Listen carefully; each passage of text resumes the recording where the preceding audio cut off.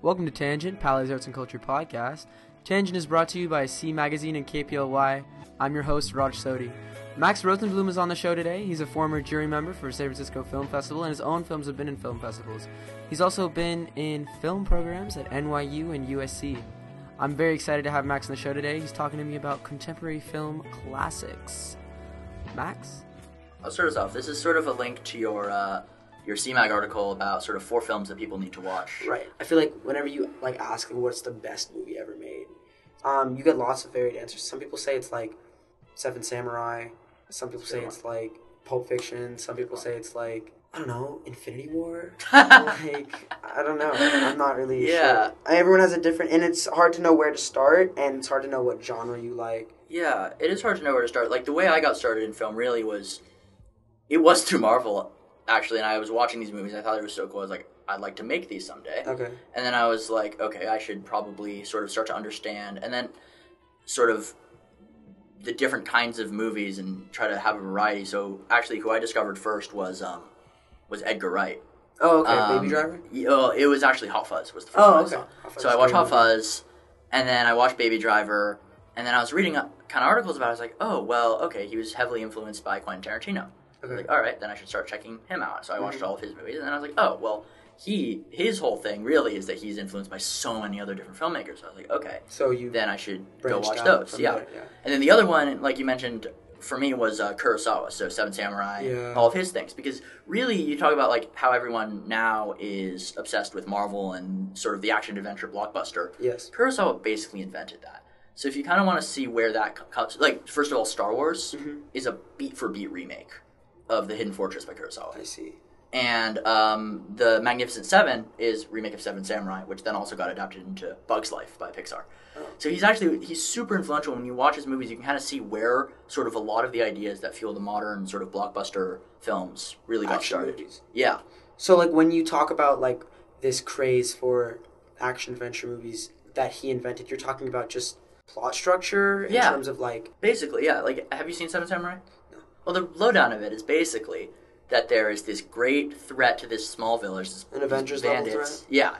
Well, these bandits who are going to raid this small village, and they have to assemble a team of different fighters with unique skills and personalities to come together and fight this swarm of bandits. Okay, so that's pretty much that's every action movie. So it's and Yojimbo, which is about like a and that's another Kurosawa. Kurosawa, right, is about this like retired samurai who comes to this village where these two gangs are fighting, and ends up basically pitting them against each other for his eventual gain and like participating in this gang war. Right. Which was adapted beat for beat into Fistful of Dollars, which is a really famous Western movie. So would you say that Kurosawa also invented like the plot structure of the Western? Pretty much, yeah. And sort of the aesthetic of it too, like the two lone gunmen out in like the middle of the field. Oh, that's actually a good point. Staring each other down. Like that's samurai with their swords, right, ready to So would you say that the Western is the Western interpretation of a samurai movie? Basically, yeah. Okay. Yeah, so when you think about it, like the lone gunman who's like a gun for hire, right? Like roams the town with like that was a samurai, pretty much. That was a samurai. And samurai are like disrespected ninjas, right? Or yeah. So Ronin are disrespected samurai. Samurai are basically, I think, I don't know too much about it, but basically like in the Japanese feudal system, they were like hired as bodyguards, pretty much. Okay. For like for rich and famous people. And then it's interesting, too, because, like, that was kind of came from Kurosawa, and so I sort of you start to realize, like, sort of why the movies you like now work and where they came from. Right, like, where they... So, it could have gone so many different ways. Like, let's say Kurosawa, like, decided to not make samurai movies, but something else, and then pop culture would have gone... Right. It's gotten to the point where Kurosawa's later movies, like in the 80s or whatnot, got these massive budgets from...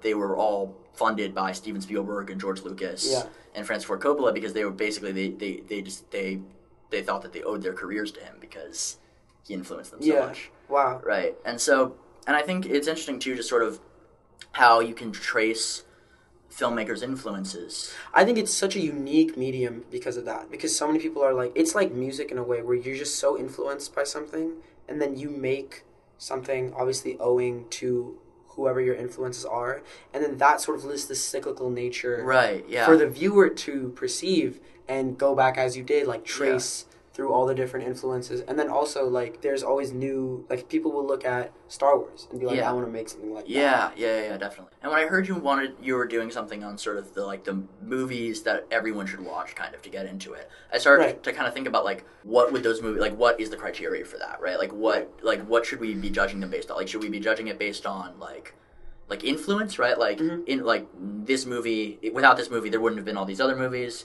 Should it be, like, current relevance? Should it be like how unique it is, right? Like, maybe, like, you want to have a variety of different styles so that people can kind of... If they're looking to get into film and you were like, if you ask them to watch, how old is it? It was from the 50s, so like 70, like 70 years, right? Yeah. You ask someone to watch a 7-year-old movie and their first reaction is going to be like, oh, if they think that that's all film is, just like looking back on the past. Right, yeah. Right, so that's obviously not what I wanted to give the impression of, because there's good movies that are influential that people are talking about now. That's true. There's discourse about now. There's obviously more discourse about something like Moonlight. That's true, yeah. Than there is about, like, Seven Samurai. Even though maybe Seven Samurai is more influential, Moonlight is obviously more politically... More relevant, right now, more about relevant, what's now, yeah. More talked about. I think you really need to appreciate contemporary film before you can appreciate classic film. And contemporary is just, like, whatever's living artists right now. I think, yeah, I mean... Part of me agrees, and part of me is sort of like, okay, the reason movies, like, the reason we talk about old movies now, it's not that every movie that came out back then was bad, and I'd even argue that more good movies are coming out now than used to, just because of technology, right? Just because it's so easy to make a film now compared to what it used to be. That's true. But I think that when you look at the films that are from that long ago that are still talked about now, there must be something really special about them. Right. Because of the way that time, like, filters out. Right, because of the way that, like, we're still talking about this movie and it's still, like, pretty much required viewing for every film school student, like, like decades down the line. Right. So the story, I mean, obviously if you're a film student, you're not just going to watch 4 movies. Right. You're going to watch a lot more than that, right? But so, it's sort of your idea is just sort of get into that world. Yeah, the 3 that I picked were Pulp Fiction, American Beauty, and Moonlight. And the 2 she picked were Spirited Away and Juno. For sure. So I've never seen Juno, but it's a good movie. It's a very classic kind of coming of age type. Yes, I had never heard of the movie, and I mean I think coming of age movies are super popular now. I don't know if they've always been. It is important, seeing as it's one of the only coming of age movies to be, like, very, like, kind of well regarded by, like, critics. Like, I think it was nominated for an Oscar. I think it won an Oscar for best. Yeah, that was what I was like. Okay, maybe this is a good movie. And I think in general, like, coming of age movies are definitely looked down upon, or definitely, like, kind of pander to a lowest common denominator in general. Like, one of my favorite genres is coming of age, so I've watched a lot of really good ones, but I think the ones that you generally see... Can you name some good ones? Yeah, so, like, anything, like, Richard Linklater, right? Dazed and Confused, is one other one that's really great. Recently, there's been a ton of great ones. 8th Grade was great. What'd you think of 8th Grade? I loved it. Really? I loved it so much, yeah. I don't know whether, like, it was... I think it was well made, but I think for me, it was just really... It was so... Yeah, it was just so specific to a lot of experiences that I think a lot of people that I've talked to have had, that it just sort of made you feel so, like... It made you feel seen and also kind of called out, you know, when a movie makes you feel called out, where it's like, shit, like, this character's an asshole and that's me, right? And so that's, like, that was kind of my experience with it, where, like, it just seemed so, it was just so much of me. Right. Bo Burnham, yeah. When he was in 8th grade, it had to have been completely different. Yeah, no, that's true, but... I guess we get this feeling, like, because of technology, we're the first people to experience... Like, we're the first people to experience, like, technology from birth. Yeah, right? Well, we're the only people who knows what it's like to be young now, right? Exactly. So many directors are so young. Like, Paul Thomas Anderson directed Boogie Nights when he was, like, 25. That's insane. It's ridiculous. It's such a good movie. That movie is so... That movie is like a pool that you can just jump into, you know? Wow. Have you seen his other stuff? Punch Drunk Love is on my list, and what is his other movies? Like Magnolia, There Will Be Blood, Phantom Thread, The Master. Every single one of his movies, except for maybe Inherent Vice, I didn't love that one as much, is just so good. Like, he's probably my favorite director working with. They're all a lot like Boogie Nights, with a really sort of, you really get into the psychology of these characters, and you really get to see them at, like, their emotional, like, lowest and highest points. And it's like, and his movies don't, like, they don't all, like, same thing with Boogie Nights, where, like, it doesn't quite kind of come together in a cohesive, like, beginning, middle, end story, but like emotionally you kind of feel it. Yeah, right. Like so it's more like an emotional yeah. experience, especially like the master. Like really start like some points you're just like what the. But like it's just so like you just kind of get it, you know, and it's like the performances are just incredible. Like he works with the best actors. He got a good performance out of Adam Sandler. Like that man can do anything. Wow. Like Punch Drunk Love, like Adam Sandler's great in that. I'm like, damn. Is that his best role, you think? Oh, by far, yeah. Yeah. Okay. Yeah, like, but there's just not much to compare it against. But yeah. Yeah. Well, I mean, Adam Sandler. It's a romance movie or romance, drama? yeah. Okay. Kind of romance drama type thing, yeah. I mean, Adam Sandler. That's crazy. I watched Pulp Fiction again last week. Pulp Fiction is the other one. Why did you choose that one? Well, you have to watch Pulp Fiction. Yes. You this have is true. to. This is true. It's not actually my favorite Tarantino, but I agree. I think Bastard Bastards is better. Yeah. But like, Pulp Fiction is just, if you want to watch movies and say that you've at least tried, I feel like it's one of the first movies. Did you notice that it was a 3-hour movie when you first watched it? No. Because I did not. Yeah. It's 3 hours long. I only just realized this. I looked up the runtime because I couldn't believe it. It's 3 hours long. It feels like it's not long enough. It feels like it's like at least 2.5 hours, if not shorter. Yeah. You know, like it's just so like fast paced. It's similar, I think, to Magnolia, which is the Paul Thomas Anderson movie, where Magnolia is 3 hours long. 3 hours like 15 minutes. It's really long. I'm used to long movies. Indian movies are like 3 hours. Oh right, Bollywood, right. Yeah, Indian movies are huge. I mean, they have intermissions. Right. Like, yeah. I am so used to watching an Indian movie, and you feel like it's going to end, and then it's like, okay, it's almost like a different act structure. It's like the midpoint of an Indian movie is literally the sequel. Huh. They make two.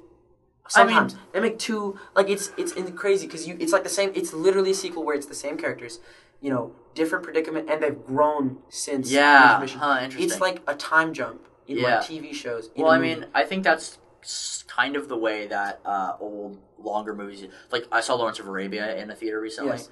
It was incredible, and it's structured similarly, where the intermission, the physical time where you spend 15 minutes away from the movie and then come back, is like how that's like the best way to bridge that gap is to have it be a time jump. Exactly. Right, like it's theater still has that, right? Like plays will have intermissions usually. Yeah. And they will almost always use that opportunity to do a time jump and split the conflict. And Pulp Fiction, obviously, like it's interesting because of the way it cuts up the 3-act structure and sort of kind of spreads it all over the place, right? And it's like when like and also the dialogue is insane. Oh, obviously, yeah. I mean, I didn't know when I watched the first time, but I went in the second time after reading some interviews about people saying, "Oh, it's like the most quotable dialogue of all time," and it's true. I can quote every not like I can quote every single line of this movie as if I memorized it. Yeah. But every single line in that movie is just like.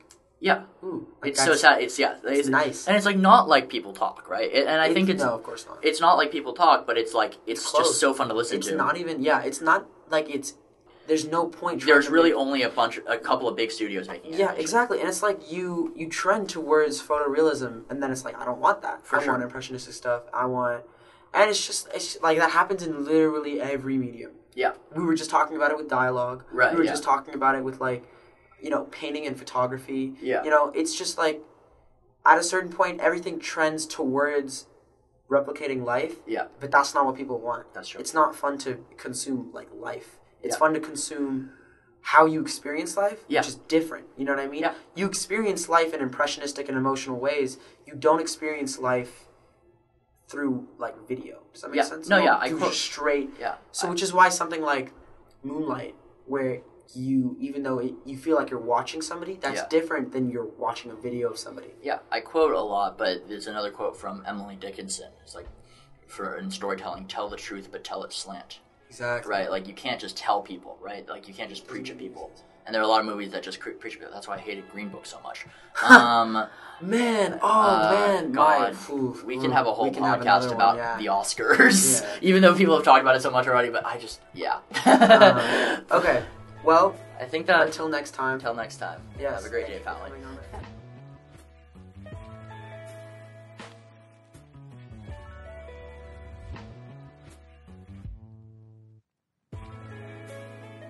Tangent is brought to you by C Magazine and KPLY. I'm your host, Raj Sodhi. Have a great day, PALY. Until next time.